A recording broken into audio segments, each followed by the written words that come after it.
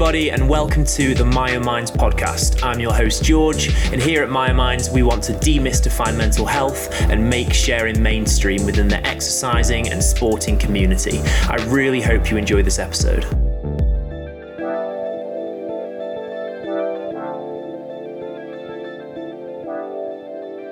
In today's episode, I speak with Luke Bagster. I've been excited for this episode ever since we first got in contact to do a podcast. Luke is an ex-bodybuilder. He was the 2017 Mr. Universe, 2014 English Grand Prix winner, and a Mr. England winner. In this episode, we talk about Luke's difficult upbringing, his struggles with muscle dysmorphia, anxiety and depression, and just general bodybuilding culture and the kind of ins and outs of what it's like to be a professional bodybuilder. I hope you all enjoy. Hello, everybody, and welcome back to the Myo Minds podcast. I am your host, George, and today I'm here with Luke. Luke, how are you?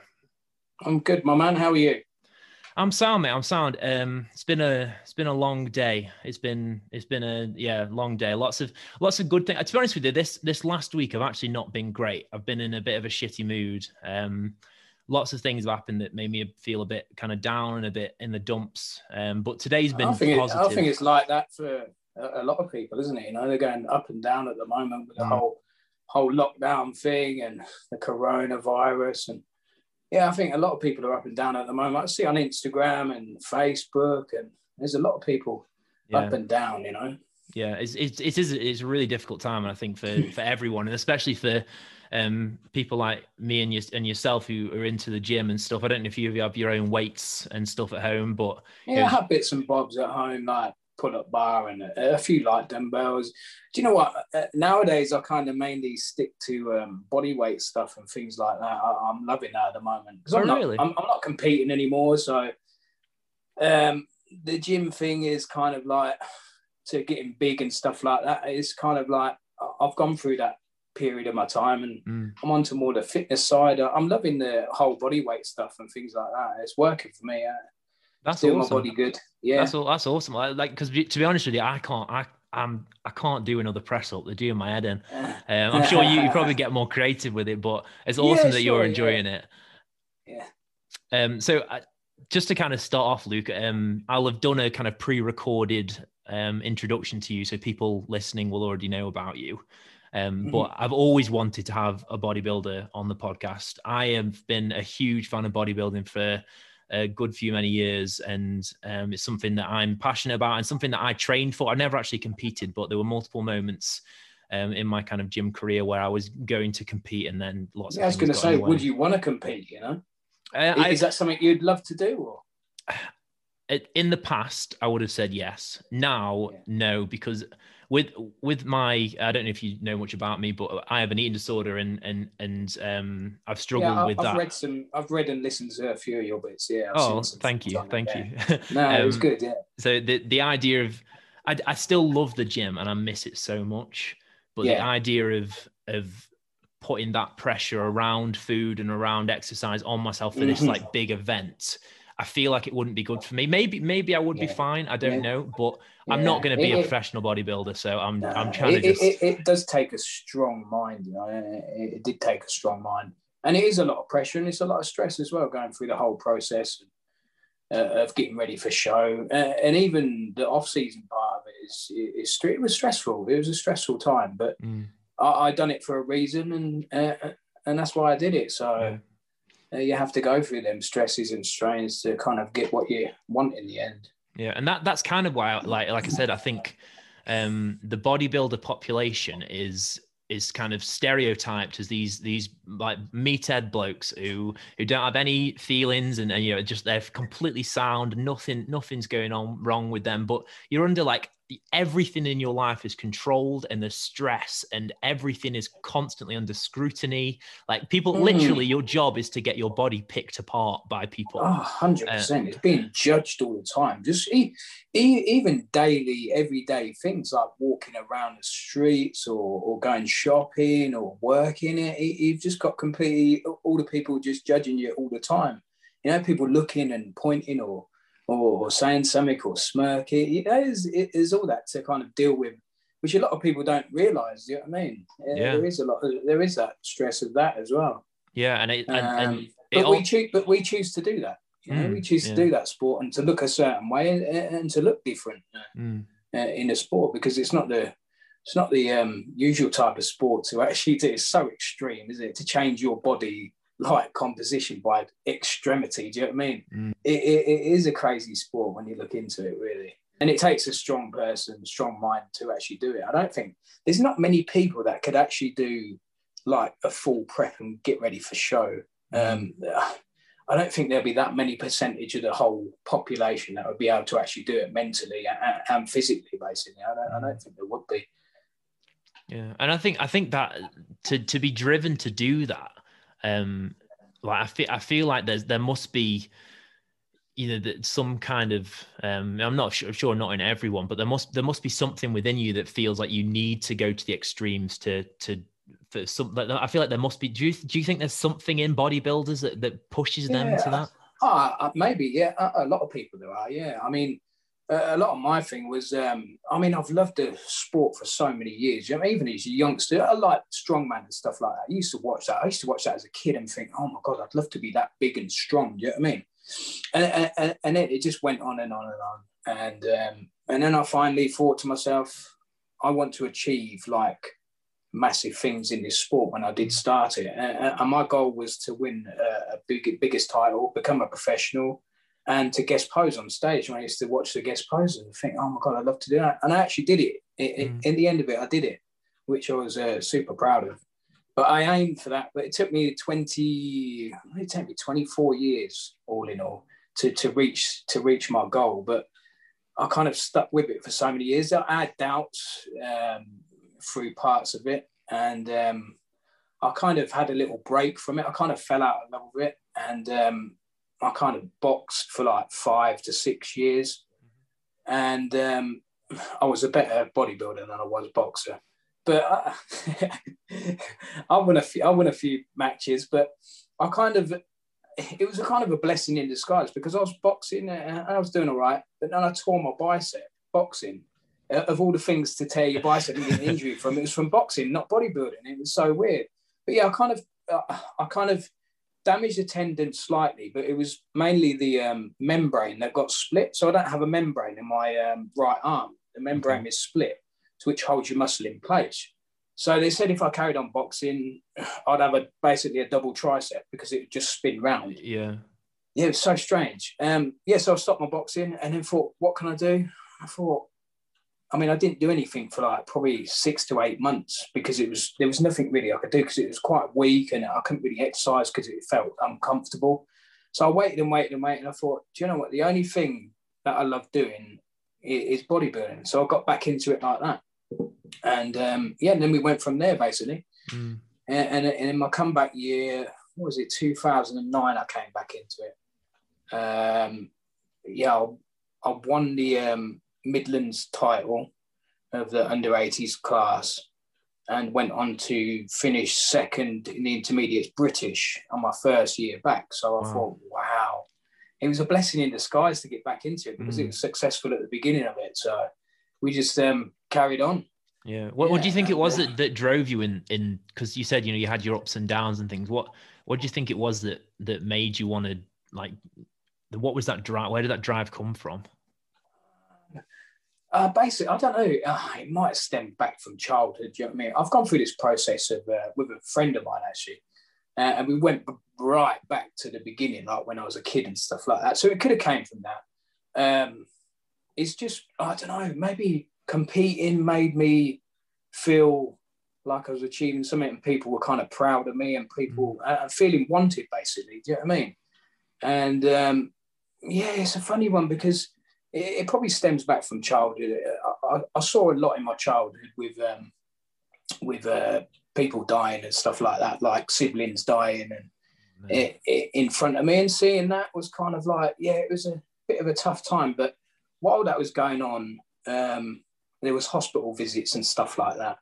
And I was kind of put to my aunties and uncles just to look after me, kind of thing, while my parents were in hospital with dealing with my brother. And yeah, and it was kind of like, I don't, at the time, it's kind of like you're just going to your aunties and uncles or nans and granddads and stuff like that a bit of time. It went on for a long time, a long period of time. So it was kind of think, not at the time, you don't, maybe I look back now and think, maybe it's because maybe I didn't feel that love. Do you know what I mean? That they were carting me off somewhere else. But it wasn't that at all. Do you know what I mean? But maybe that was the thinking of the drive to actually kind of succeed in something from your loved and, yeah, from your side of it, it's kind of like, oh, my like, you know, I'm getting shipped off to other people. Like, so you can see how you could perceive it that way. Maybe it come from that. I don't know. It's hard to pinpoint, but maybe that could be one of the reasons why I wanted to succeed. So my parents would kind of look to me and think, oh, you've done really well and stuff like that, you know? It may have stemmed from that, but because I did kind of athletics at the beginning from like a young age. So I was probably like from about, I don't know, 7 up until I was 17. And I reached national standard. So I was good at athletics. I won the 8 and 1500 East Anglian Championships, went to the English schools, and I didn't do too well in that. Then got to the English schools, cross country and that. And so I kind of did really well in that. But then I got hindered with kind of a thing called Osgood Slatters. Have you heard of that? I don't think so, no. Well, it's kind of where the you got the top of the tibia where it meets the tendon, which joins onto the patella. Well, it's kind of a funny one because it kind of wears away. It splinters. The bone splinters off the tendon, and it kind of comes apart a little bit, and it's so painful. And a lot of children do get it, obviously, if they do a lot of sports and stuff like impact sports, like running and jumping and stuff like that. I know other friends of mine, they had it through growing up, and that kind of hindered me. So I had to stop because it was so painful. Yeah. So I stopped that when I was 17 and then kind of took up the gym after that because I thought I need to do something because I was too competitive not to not do anything. So I thought, what can I do? And I was kind of doing weights kind of when I was doing athletics for strength training and stuff like that. So I was kind of doing a little bit of weights and stuff like that. So yeah, I hit the gym and there you go. Yeah, kind of rest is history. Yeah. Well, Luke, like you've obviously, you know, from the sounds of your past and stuff, and I didn't know that about your brother, and I'm sorry to hear about that. Oh, that's fine. It sounds like you went through a lot, and I know that when you messaged me for this to come on to this podcast and we spoke about it, you said that you wanted to kind of share your story. I don't know, I don't really know how you want to start, but do you want to give it a go and then we can talk about it from there? Yeah, that's fine. Yeah, we can go wherever. It kind of started from like 4 years old. So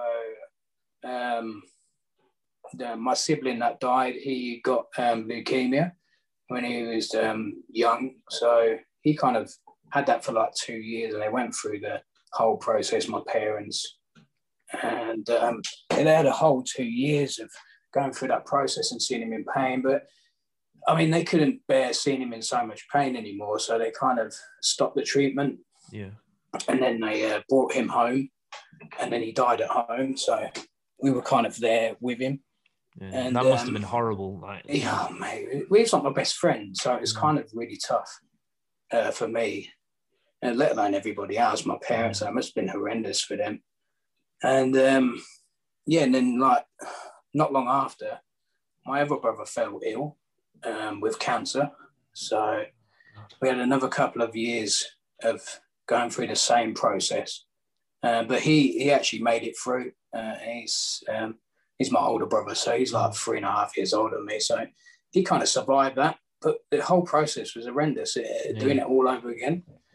And to see that is kind of tough to process as a kid, I suppose. I never processed it properly until later on in my life. And and then kind of after that, not long after that, my sister fell ill, and we had a whole.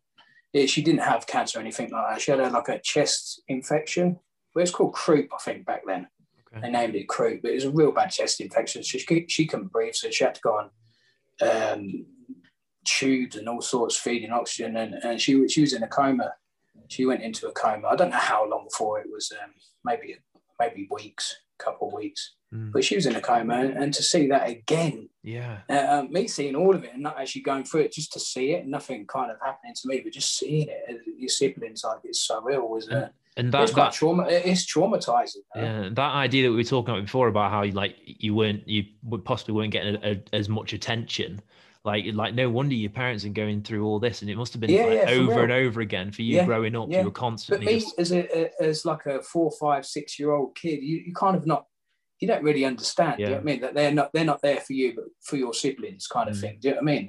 You're not kind of, well, it's not important, but you're kind of put aside a little bit while they deal with the more important things to deal with them to get their other children better, basically.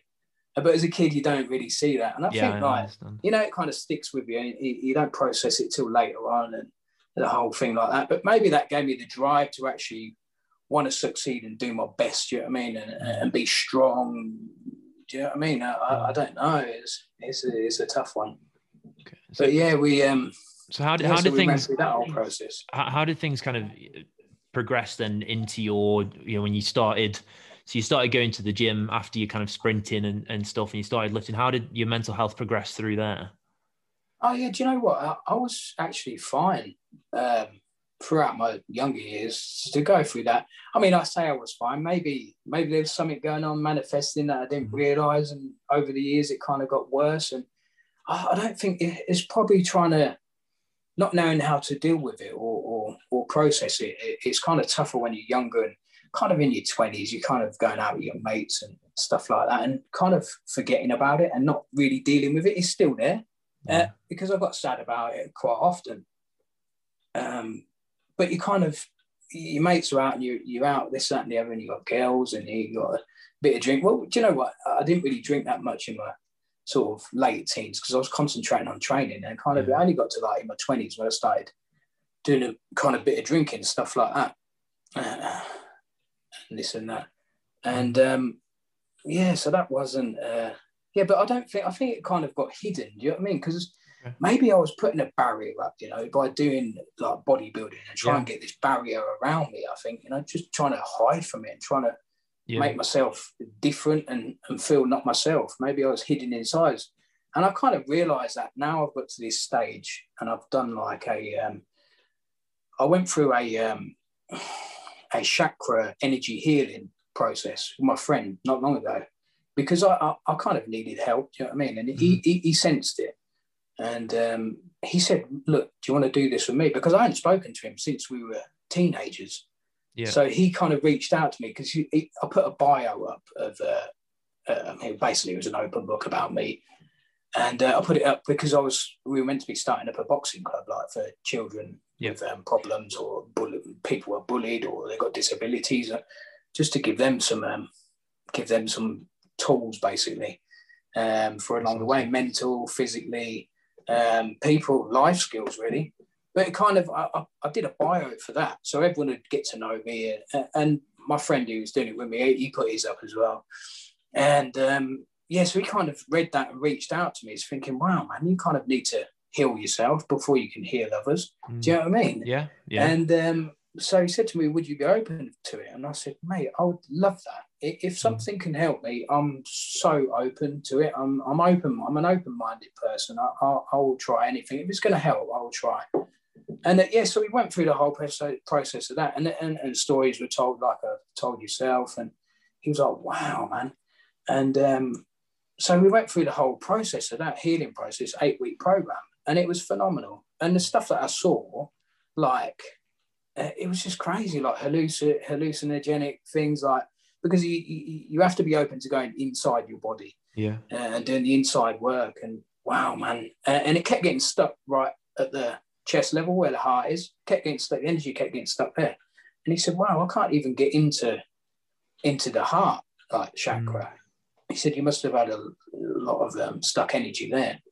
And it was a broken heart, basically. And so it took about 3 weeks to dig through that, and we opened it up, and the feeling was phenomenal. Like the feeling was like euphoria, really. It was crazy.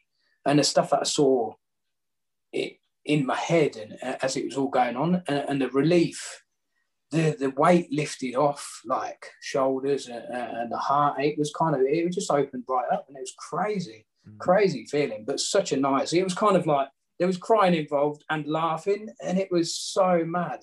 But yeah, we kind of got through that system, and it was good. The outcome was really, really good, and it opened up my mind, and it changed me as a person, really. You know, it just different things, different areas in my life. I kind of looked at different. Okay. The perspective was so different, and it just opened up my mind a lot more. And I was like, wow. So through this kind of process and stuff, do you think you maybe understand yourself more now? And 100%. Yeah. 100%. Yeah. I'm actually, it's weird because I'm discovering myself again, you know, like not Luke Bagster, the bodybuilder, but Luke Bagster himself. Yeah. And it's so amazing. And I'm like, wow, this is so good. I'm actually finding myself after all these years of being hidden away. And it's mad. It's something I resonate with a lot myself, and like I through counseling and things and learning about myself, you know, and a lot of my childhood and stuff was very confusing, and lots of stuff going on. You might have read about it if you've read into me, and it recently I've kind of started to discover like how I think and how I feel, and it makes you realize what was going on in the past. Like it's like being conscious, isn't it? You know, it's like being conscious and recognizing what's going on in your thoughts and stuff like that, and staying like in the present moment instead of getting drifting. I spent my whole life drifting away. I spent my whole life inside my head and inside my thoughts, and it's like, oh wow. But now I've got the ability and skill now to actually realize through reading and doing the energy healing, chakra healing, and reading a lot. I've read a lot, Eckhart Tolle and stuff like that. I don't know whether you've read his books, but German guy, phenomenal, like all about the mind, how it works. And thinking about that, I can actually, it's actually quite nice to get lost in my thoughts because I know I can just pull away from it and be in present time. It's actually a little bit of a game now. It's like, this is brilliant. I can actually realise I'm getting stuck in my thoughts and just pull myself out. When before I wouldn't have had that skill, and I just would have been wandering about in my head and thinking, what is going on? And some of the thought, you know, you get lost in your thoughts. The thoughts are like not even true. And it's like that. And they may actually make you believe it's true before anything's happened. It's like, oh wow. And I think particularly in the bodybuilding culture, I think you're talking about there where you're saying how you kind of get you have thoughts that aren't necessarily true. I think within bodybuilding, there's so much stuff said to you that you're not big enough, you're not lean enough, you're not all these things. Like no wonder your brain builds up this idea of I'm not good enough. For real. Yeah, it's just unreal. Yeah, I didn't realize how much stress and pressure I put on myself until I actually finished competing in bodybuilding. And I look back and I thought, wow, why did you put so much pressure and stress on yourself? And I was talking the other day, and I was saying to someone, if I was to do it all over again, I'd do it completely different. Like the mindset and everything. I'd actually enjoy the process, because sometimes I wouldn't even enjoy it. But I thought I need to keep doing it because I want to achieve what I want to achieve. And I just held in there and stuck by me. Don't get me wrong. Sometimes I mean, it was phenomenal. Do you know what I mean? I'd love it. Absolutely love the training and the whole process of prepping and seeing the changes day by day on your body and your physique, the composition of it completely changing, like week by week would be phenomenal. I mean, you'd see so much change. You'd be like, wow, it looks like a different body. It's just unreal to see it unfold in front of you. Just crazy. But them bits were enjoyable. But sometimes I just thought, why am I doing it? I'm not really enjoying it. And but it wasn't many times like them. But I just stuck with it because I had a goal set from day one to achieve what I achieved. So I kind of said, no, stick with it. It'll be great in the end. It'll be a great story in the end, and we did it. So, how those time you mentioned that you would have done things differently now if you'd gone back? Can you give me one of those, like an example of that, and how you do it differently? Well, getting lost in your thoughts, basically, is people thinking people are talking about you or stuff like that, saying, oh, look at him, he doesn't look very good and stuff like that. Them thoughts would not come into my head next time round, and you'd kind of enjoy it so much more, because I think maybe it's just a bit of paranoia, basically. I think all bodybuilders are kind of paranoid at some point. Do you know what I mean? Yeah. How they look and stuff like that, or people saying, oh, I don't think he's very big, or no, he's got small arms or small legs. You know, there's so much judgment on people. And I always said to people, I said, concentrate on yourself. Don't worry about what anyone else looks like or whether they look good or they don't look good. Just concentrate on yourself. Do your stuff in the gym for yourself, not for anybody else. And I think so, in the kind of I'm big into like the research. I love the science around stuff like this, and I know that in the bodybuilding community, a lot of the research that's been done talks about people having like muscle dysmorphia, and it seems to be like really. Have you heard of muscle dysmorphia before? Massively, I had it. Yeah. I would look in the mirror and think I was skinny. Honestly, it's like the other way around to anorexia, basically, isn't it? It's very similar, yeah. Switch around kind of the other way, but yeah, I had it. I was having a conversation the other day actually. We have a weekly group video chat every week. The guy who did my energy healing, and then my cousin. We've got this thing called Manspace. So we've got that on Facebook. So that's cool. That's really good. So we do a weekly thing of that and go through the whole. And I was saying about that, it was like my cousin was saying, because me and him are like brothers. We started the gym together and stuff like that. So he knows me inside out, my bodybuilding career. He went to nearly every one of my shows. And he was saying, he said, you were like that while you were, he said, you would come along and you were like 16 stone at 5'5". He said, how can you be small like that? You're 16 stone and 5'5". That's just massive. But he said, you would look in the mirror and think, oh God, I look so small. And he said that you had body dysmorphia, and I realise it now.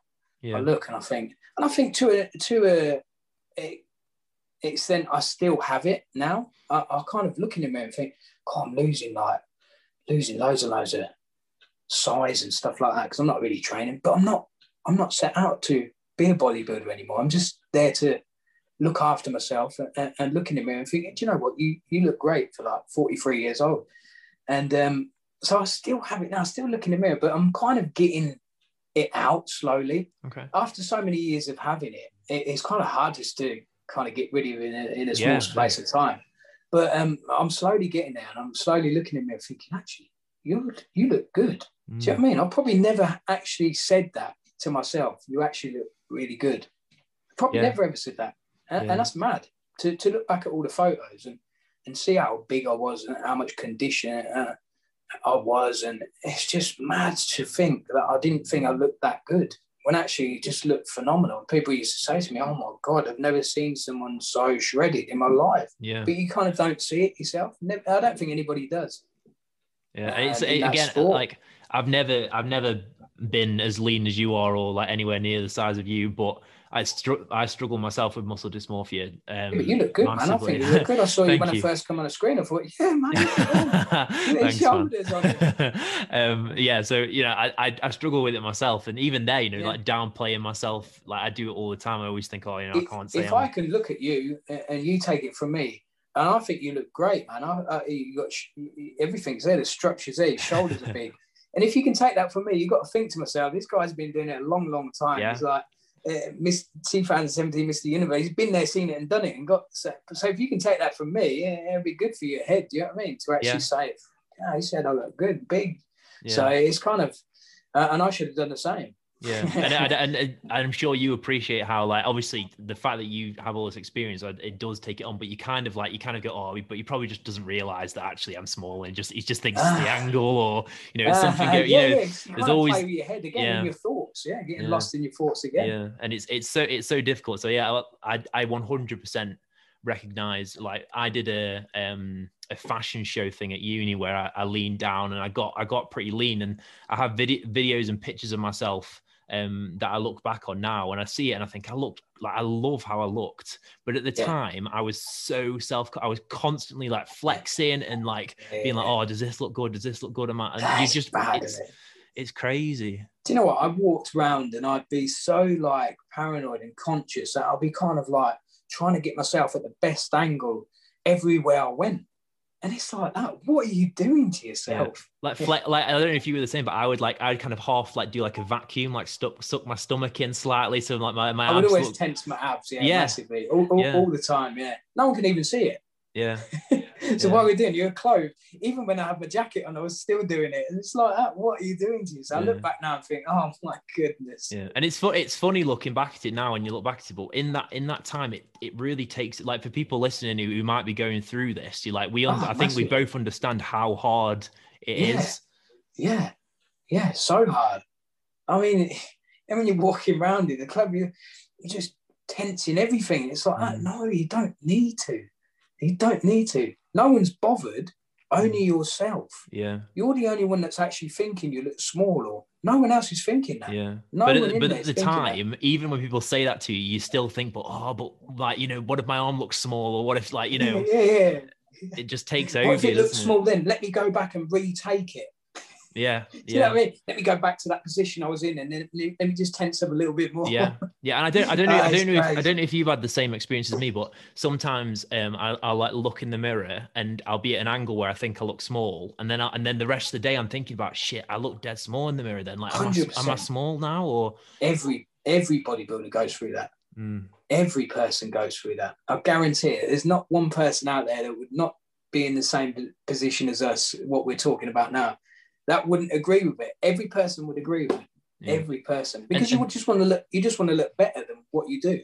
Yeah, and that has such a like negative and stressful impact on your life. Massive negativity. And massive. like I said at the start, I think a lot of the people who view bodybuilders, so people who see pictures of you on the stage, they probably think he hasn't had a care in his life. Like, you know, look at him, he's massive, he's shredded, and that's what they'll look at you like. Yeah.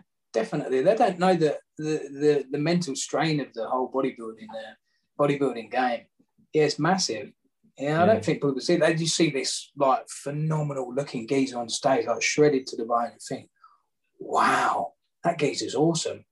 But they don't think what he did to get there, or went through mentally and physically to actually get there. They just see the finished article and they think, "Well, all right." He just looks the dog's bollocks. He looks phenomenal. Nothing wrong with him. I bet he's got a well good life. And do you know what I mean? Yeah, never worried about how he looks or anything. He just looks like that. Not that he just looks like that for one day of the year. No, he must look like that every single day he wakes up. No, it doesn't work like that. Yeah, I mean, what we go through just to look like that for one day it's just crazy, isn't it? What a crazy sport that is. It's just unreal. And you would probably only.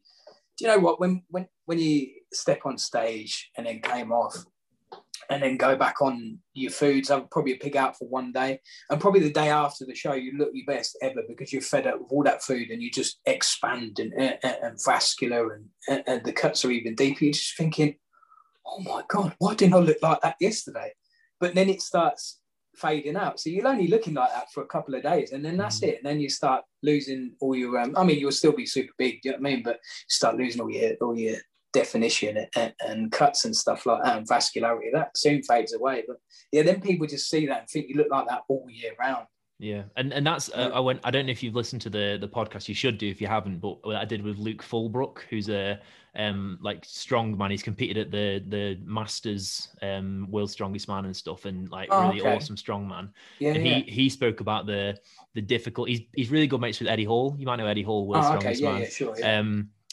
He talks about how on social media, especially in the strength sports, and I think definitely in bodybuilding from my personal standpoint, is there's so much like, look how I look. There's so many people taking photos of themselves and posting all year round, like how good they look, or, you know, all the best lifts, like everything that's great. And obviously you as a person, you see all your shit workouts and all the dodgy angles and everything. Yeah. So like, as far as you're concerned, everyone else looks great, trains amazing constantly all year round, and you are having 70% shit workouts and, like, you know, not feeling your best. So it must just, especially at your standard, it must be so difficult dealing with that. Oh, massively. Yeah. I mean, you have so much like stress in the gym. Is like that. You know, I used to get so angry if I had a bad session. It'd be so bad. It'd be like, oh my God, that's the worst. I'm stopping this sport. It's the worst work.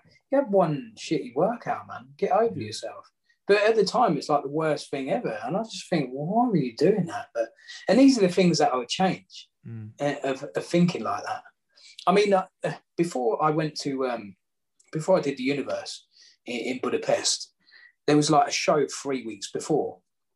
And I wasn't at my best because I was 3 weeks out. So you're kind of a little bit blurry as such, but you're still looking decent. But you're 3 weeks out. So you kind of, them last 3 weeks are the most changes ever. Do you know what I mean? So I went for this show and I thought it was kind of like a local show, but there were some good people there, don't get me wrong. And it was for a bit of money. I thought, maybe I could win some like decent amount of money. Surely I'm going to win that show. And I won my class. And then I went into the overall, and was it the overall? No, actually, no, I didn't even get to the overall. No, because I came second in my class when I thought I was going to win. And I was like, oh my God, I come second. I'm never going to win the Universe. And I wasn't going to the Universe. I said, no, I'm not going. I just thought, I'm just going to get there and get beat. This is a local show and I'm getting beaten. Why am I even going to go fly to Budapest and compete with the best in the world? I thought, nah. I threw my dummy out of the pram and I said to Mrs. No, I'm not going. Messaged my friend, said, no, I'm not booking the flight because he'd already qualified and he was going. So we're all going to go together, a big team of us. I said, nah, finish, mate. I'm not going. I got second in that show. What's the point of me going? He said, he didn't even say it. He just said, fair enough, you do whatever you want. He didn't even like argue with me. He just thought, oh my God, I'm not even going to argue with him. He's got the right on. I said to Miss, I'm not going. She goes, don't be so stupid. You're 3 weeks out.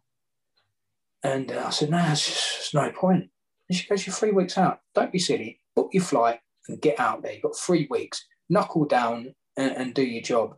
So that gave me a right kick at the backside because I obviously things happen for a reason. I'm a great believer in that. All these things happen for a reason. And I got second in that show, and that kicked me up the ass to train even harder and to go for it even more. And I think if I won the show, I would have got complacent and probably not even won the Universe. So it was a blessing in disguise. And I think them things do happen for a reason. So yeah, them things, you get so annoyed in the sport because it didn't go your way. Yeah, and it's just one time. Yeah, and I think like to a point, when you're in that situation, when you have a bad workout or you don't do that great in a show or something, especially for someone who's struggling with muscle dysmorphia, which I think a lot of bodybuilders probably are. The way you look, so the way you place in the show, the way you train, the way your diet's going is literally it's how you value yourself, isn't it? It's everything Massively. To you.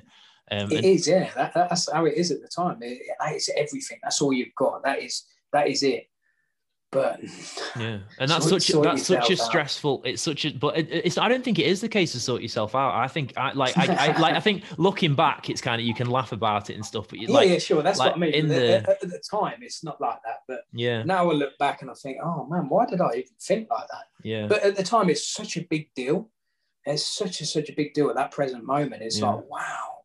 Yeah, and I think more bodybuilders, because I think, I don't know if you agree with me here, but I think the culture around bodybuilding is so much like you have to be like, you can't show any lack of resilience. Like if you're not enjoying your diet or you're feeling like shit, you can't let anyone know. You have to be strong and powerful and almost like stoic. Like you don't have any emotions, you're fine.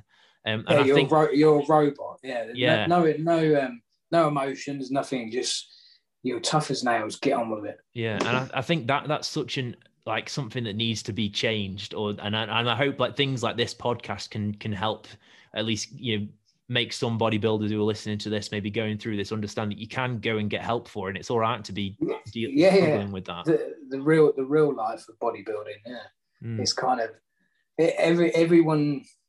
Well, not everyone's the same, but everyone's a human being, right? We have emotions, and we do get down. We have highs, we have lows, and the ones that struggle, like myself and stuff like that, there is help out there, and you can get sorted and deal with the issues you have. Yeah, there's loads of stuff out there, which is a good thing nowadays. You know, there's so much out there, and so many people to help and stuff like that. But it's just reaching out and helping, isn't it? And just reaching out and asking for help, or say to someone, "I'm really struggling. I need some help." Or obviously, even to talk to someone, it is nice. It doesn't solve the whole problem that you have, but it kind of it compresses it a little bit more than what it is. And I mean, I say to everyone that I speak to, everyone that has problems, is I pass them on to my friend that helped me, because I felt that helped the best. I was seeing a counsellor like early days when I first started getting depressed and stuff like, or not knowing what it was. It was a lot of anxiety, and I think it was depression and stuff like that. So I went and spoke to different people, but it didn't help. And I took antidepressants. So I got dealt antidepressants. And I said to myself, like, this was while I was boxing, actually. And I got really depressed then, because I was boxing, but then I had like a bit of a trauma to my head, because I got set upon by like 4 or 5 guys. I can't remember how many there was, but you always say there's 10 or 15. Yeah. But no, I knew there was 4 or 5 guys there, and they set upon me and got the wrong person. I was mistaken identity and got the wrong person, and got my head kicked like a football. And me being who I was, I'd thought, I'd never get beat up. He's a tough guy. He's a bodybuilder. He's a boxer. But I was actually drinking a drink, and I dropped my drink on the floor because they came towards me, and I dropped my drink on the floor. And I was doing pretty well till I slipped on my own drink. Yeah. And then I had a trauma to my head because I got a kick like football. And that's when it started unraveling. I think a trauma like that unravels it. And that's what brought everything forward, I think. You know, it scrambled my head, and I just felt worthless, and I'd been beat up.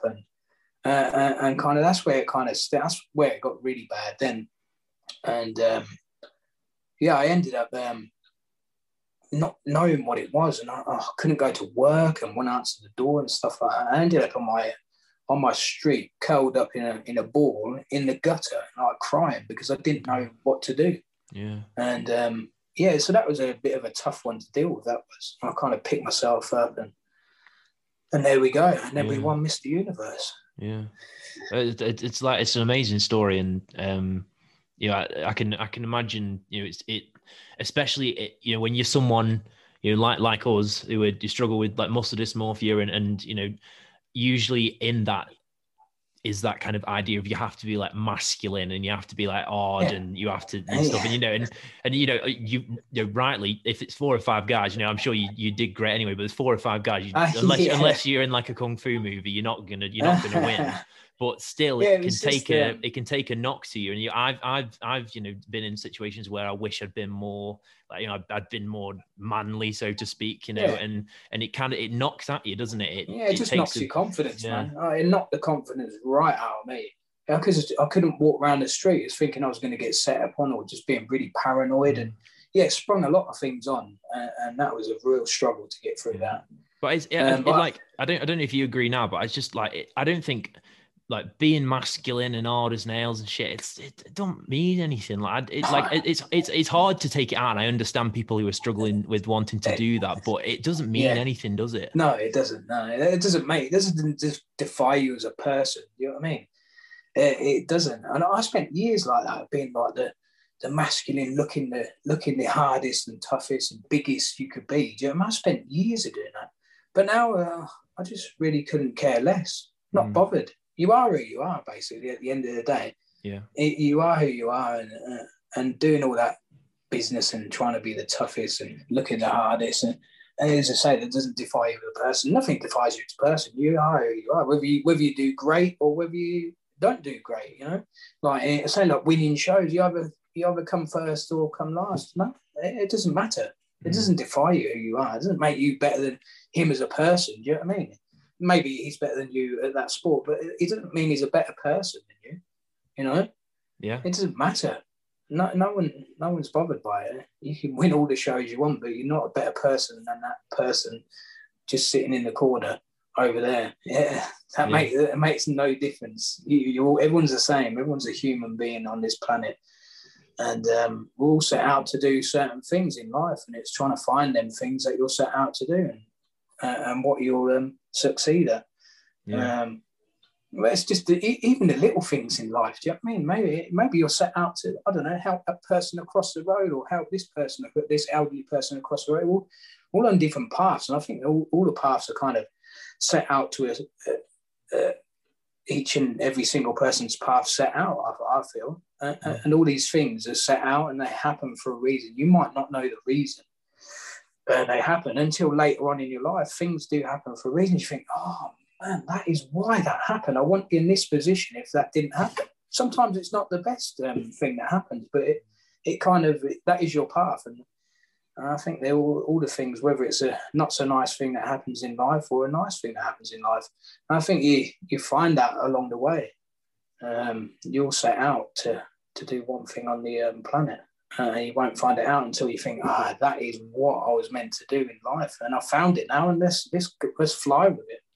So I loved everything you said there, and I agree completely. I think especially something like-minded people, right? Yeah, 100%. Honestly, as you're speaking, I'm kind of just like nodding my head, just like yeah. You know, I think you build quite a nice relationship. You know, people that do struggle in life, like mentally or physically. I think you form that bond because you're in the kind of, you can see what it's like. You've been there, you've kind of seen it, and it's like, oh wow, man, there are people like me, and there's lots of people out there like that, you know. And I think you form a nice bond through it. Yeah, and I think you really do. It's a bit different. It's not fake people; it's real people. Yeah. You know, because there are a lot of fake people out there, and I think it's like the real people that have been there, seen it, and done it, and struggled through the life, and not putting on this fake identity and stuff like that. But I think it's nice to form that bond. Yeah, and I think a really kind of important thing I want to get through in this podcast is that, you know, a lot of people, especially people, because I imagine when I put this up that your, you know, Mr. Universe winner is on this podcast, we're going to get bodybuilders and people who are massively into the gym listening to this. Yeah. And I think a really important thing that you spoke about then was the fact that, you know, just because you're not the biggest or the leanest or the guy who wins the show doesn't make you a shit, but you're not a bad person. In the bodybuilding culture in the universe, it seems like everything's pointed at that's the only thing that matters, but really... You said yourself. You'll see it at the shows and stuff like that. The only people that come first, they get all the attention. Everyone else just gets nothing. Yeah. And it's so sad to see. Yeah. I'm thinking, wow, man. It's like, well, what about him over there? He come fourth now. He don't exist. Yeah. And it's so sad. Yeah, and it's stupid, isn't because it? You know what? Some of the people in the industry at the time, like, I was kind of a newcomer and kind of won a couple of shows and stuff like that. But these people, before I won the shows, never even spoke to me. And then when I won, they wanted to be my best friend. It's like, or wanted to give me this, give me that. And it's like, well, you didn't even want to talk to me before. Why? Do you know what I mean? It's like, it's so bad. It is so bad. And it can make you feel insignificant, can't it? And it made me feel a little bit angry because I thought, do you know what? I don't even want to talk to you because before I was a nobody, but now I've just won one show. You want to be my best friend, and you won't even look at me or talk to me before. And I think that's so false. Yeah, so false. Yeah, it's difficult, and we kind of spoke around this. But I think all these things we're talking about kind of feeds into the reason why a lot of people in the gym and a lot of people who are into bodybuilding, strength sports, don't want to seek help and don't want to ask for help because you know they're seen as nothing if they aren't winning shows. Weak. It's that you're weak, you're not masculine. Or if I find out I'm struggling, they're not going to want to speak to me, and I won't be the best person out. They won't want to talk to me because it's just like, wow. Do you know what? When I first finished bodybuilding, this is my thinking process. It probably, I don't know maybe it's just me, maybe it's other bodybuilders as well. I thought to myself, when I decided not to do competitions and not really train to be a bodybuilder and all the other things that go with it, I was thinking, but if I stop, is anyone going to speak to me? You know, because I'm not going to look the same way. And that went through my head. And I was thinking, oh shit, no one's going to want to talk to me. or speak to me or know me, or I went through that whole process, and what a stressful process. In fact, it was the opposite way round. It was completely the opposite way round. And I was thinking, wow, man, I've got more people speaking to me than I ever had before, because I've finished bodybuilding and I'm doing other things and building a different life outside bodybuilding. And people are like so interested. I was thinking, wow, I put myself through so much stress, thinking no one's going to want to talk to me, no one's going to want to be my friend, and it was completely the opposite way around. And I was like, wow. And I was thinking, well, what's my son going to think of me? Do you know what I mean? Because I'm not going to be the big, strong dude, do you know what I mean, anymore. And he actually prefers me. He said, I prefer you looking like how you look now. You're just my dad, and that's it. And I was like, oh my God, there's a tear in your eye, do you know what I mean? Because it was so nice there. He said, I like you the way you are. And I said to him the other day, I said, I'm going to start getting, just messing about. I said, I'm going to start doing competitions. He goes, no, don't do it. I prefer you like this. And I was like, I'm only joking. He said, I had to go to all them competitions, and he said, it was so boring. He's like, I'm glad I don't have to go to them anymore. And it's the same as like, you know, coming out of bodybuilding, you worry people won't speak to you. But I think as well, if you think, and you might have experienced this yourself, you think, if I talk about my mental health, if I mention that I've been suffering, people are going to not want to speak to me, not talk to me, whatever. But actually, you end up getting these like wonderful people coming into your life who are you know, like we were saying, you have that connection with, because they talk about it as well. Yeah. Do you know what? I've always been open about mental health. Always. I've always voiced it. I've always told people, and they were like, oh my God, I never would have thought that would have happened to you.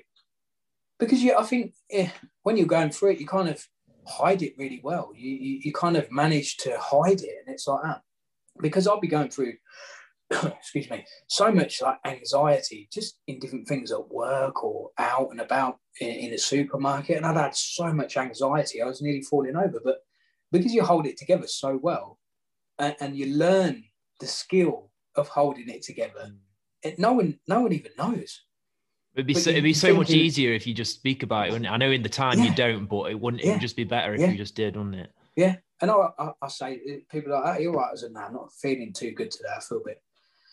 And they're like, sound. It's absolutely fine. It's not a problem. And I think you can see it. It's quite weird, because when I'm kind of going through, I mean, I don't have it so much now after doing that energy healing and stuff like that. I get it very rarely now. And it's quite cool. And but when I kind of used to have my anxiety, or when I do get it, I kind of see my face change, and it's like your face just changes. It's really weird. I know there's a different expression on your face, so I think people can sense it, because you kind of face changes. It's hard to explain, but yeah. And I looked in the mirror one time, and I was going through. I was thinking, wow, you look completely different. I think maybe obviously your eyes change, don't they? Because you're at such a fight or flight position. It's kind of panic all round, isn't it? So your kind of face must change. But yeah, it's an odd thing to see. Yeah. I've got a question for you that I'm wondering, for those people kind of who are going through this stuff and struggling with muscle dysmorphia and, you know, the anxiety, the depression within this kind of gym culture, do you have like advice for them, first of all? Like what maybe even talking to your old self, that bodybuilder self, what do you think you would have told yourself to do? I mean, it's staying in the present moment, because I think all that stems from is getting lost in your thoughts, right?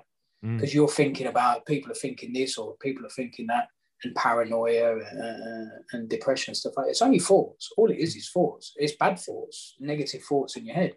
So it's kind of to be conscious, basically, to stay conscious and bring yourself around, like grounding exercises and stuff like that, burying your feet on the floor and not floating around in your mind, just kind of, or even focusing on like I know it sounds strange, but like a pen or a pencil, which I've done, and it's phenomenal. I did that little thing. I read up on it, and just getting a pen and concentrating on the pen. What lines has it got on there? What is the writing like? How does it feel? And it's kind of grounding yourself and being in the present moment. I think that's the best advice I could give, is staying in the present moment and not getting lost inside your head, because all the anxiety and depression it's all thoughts related. And it's trying to stay in the present moment, to stay conscious.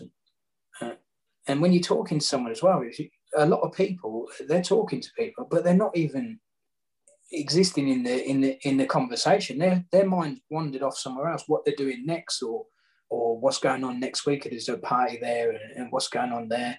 And they're not actually concentrating on the conversation they're in. So a lot of people get lost. I'm a great example of it. I'll be talking to clients and stuff like that while I'm cutting their hair, and they'll be chatting to me, and I've actually got lost in my head, and I've not even listened to what they've said. And I'm thinking, wow, what did they say? I kind of got lost. So I think it's just to stay present, and just to stay conscious and present, really. And that's the best advice I can give.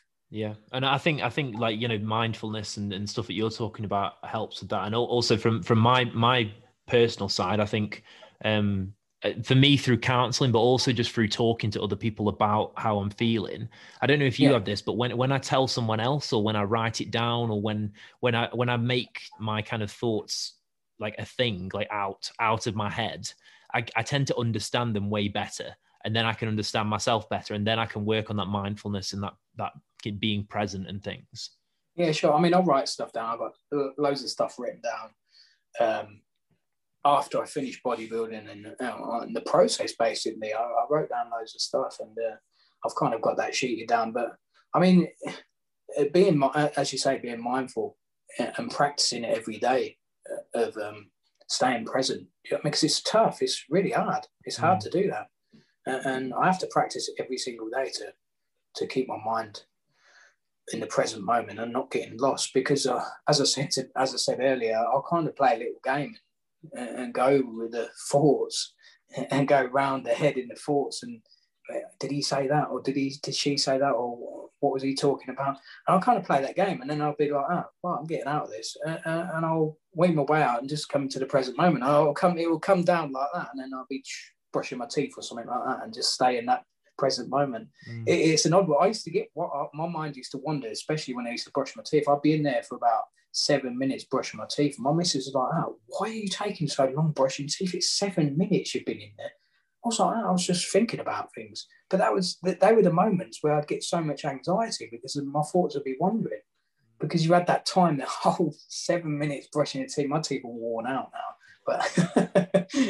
But yeah, that was the most time where I'd get lost in my thoughts and not being. But now I do it.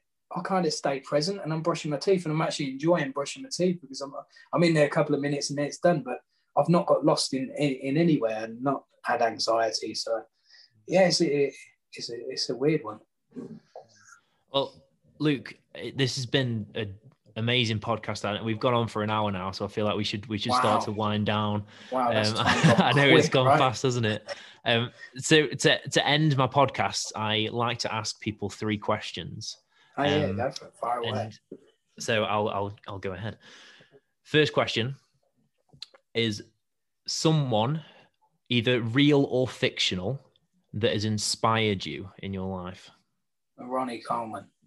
Ronnie Coleman, of course. What a man. 8-time Mr. Olympia. Especially in that sport, yeah. Yeah, in the sport, Ronnie Coleman, it has to be Ronnie Coleman. Yeah, just what a legend, man. And the commitment and stuff that he did throughout his career. Great, man.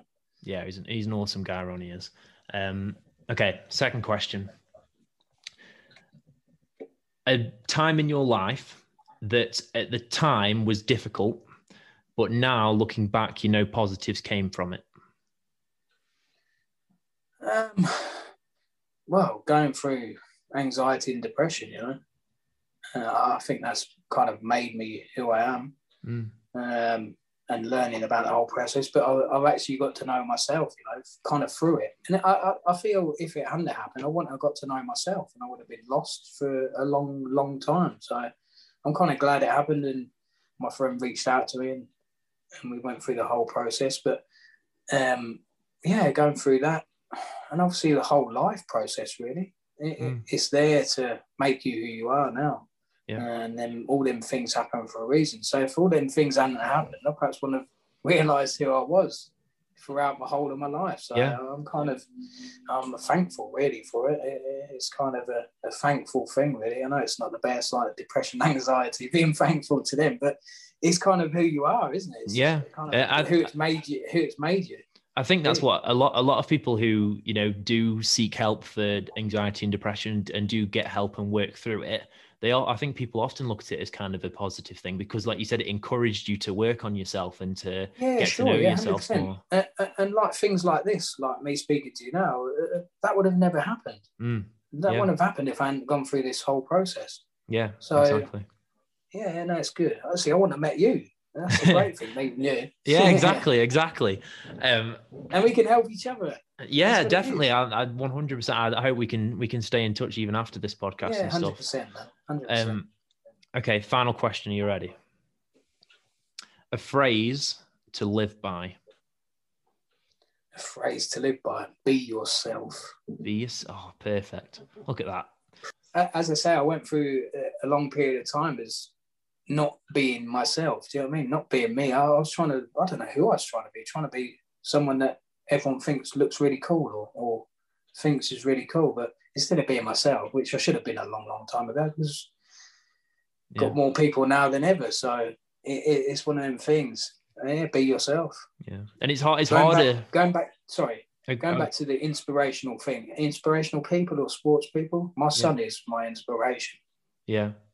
He inspires me every day because he has a thing called dyspraxia. I don't know whether you know what dyspraxia is.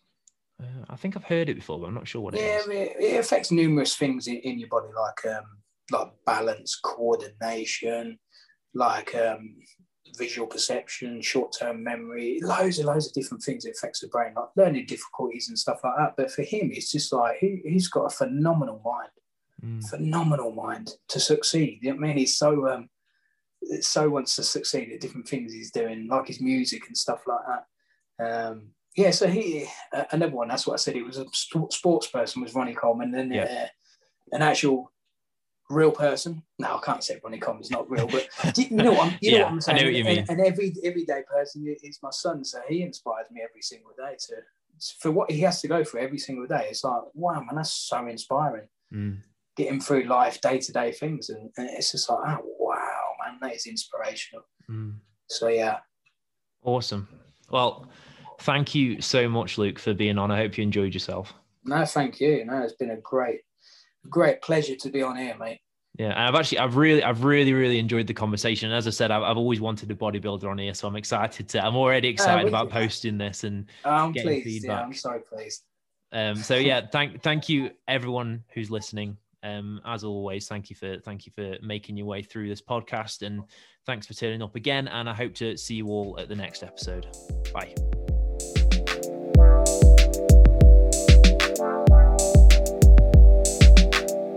Thank you so much for listening to that episode. Here at My Minds, we're trying to raise awareness for all the things that we speak about in this podcast. So please, if you can, give it a share. Each and every one of you has the potential to help us with that. Also, if you want to check out myminds.com, please do. You can see all our social media things on there, and we'd love to have you contributing more as a part of our community. Thank you.